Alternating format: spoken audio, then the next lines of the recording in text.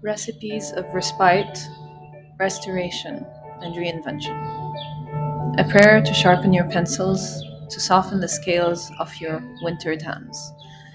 To remind you that with a table, a kitchen, and your imagination, you can rest, restore, reunite, and reinvent together.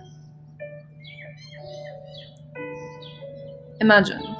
Imagine how we have passed down recipes from generations long gone, how we infuse cuisine, how the culinary arts are laced with the science behind tastes, the physics of textures and temperature, ingredients and their chemistry.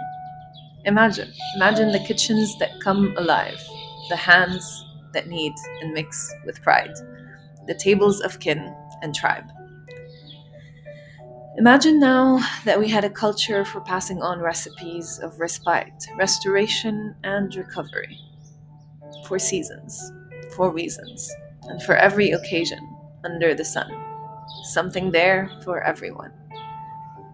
Imagine what a fusion kitchen of our collective recovery would smell like. Imagine the warm air of the table on which we dine, thanking the hands passing on salt, pepper, and bread, thanking the hands straining pickles from brine. Imagine a full heart and an easy rest into bed. If you may not enjoy cooking for yourself, you will enjoy cooking with and for your tribe. Take your healing into your kitchen. No apron, a good sharp knife, honest produce, season and spice. Hit unsubscribe. Mise en scene. Write invites, seal them with kisses, send them with light.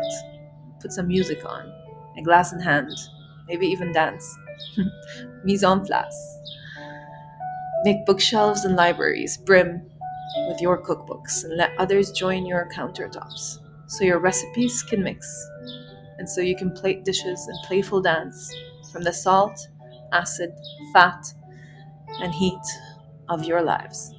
Bon appetit. Bon à vivre. Amin.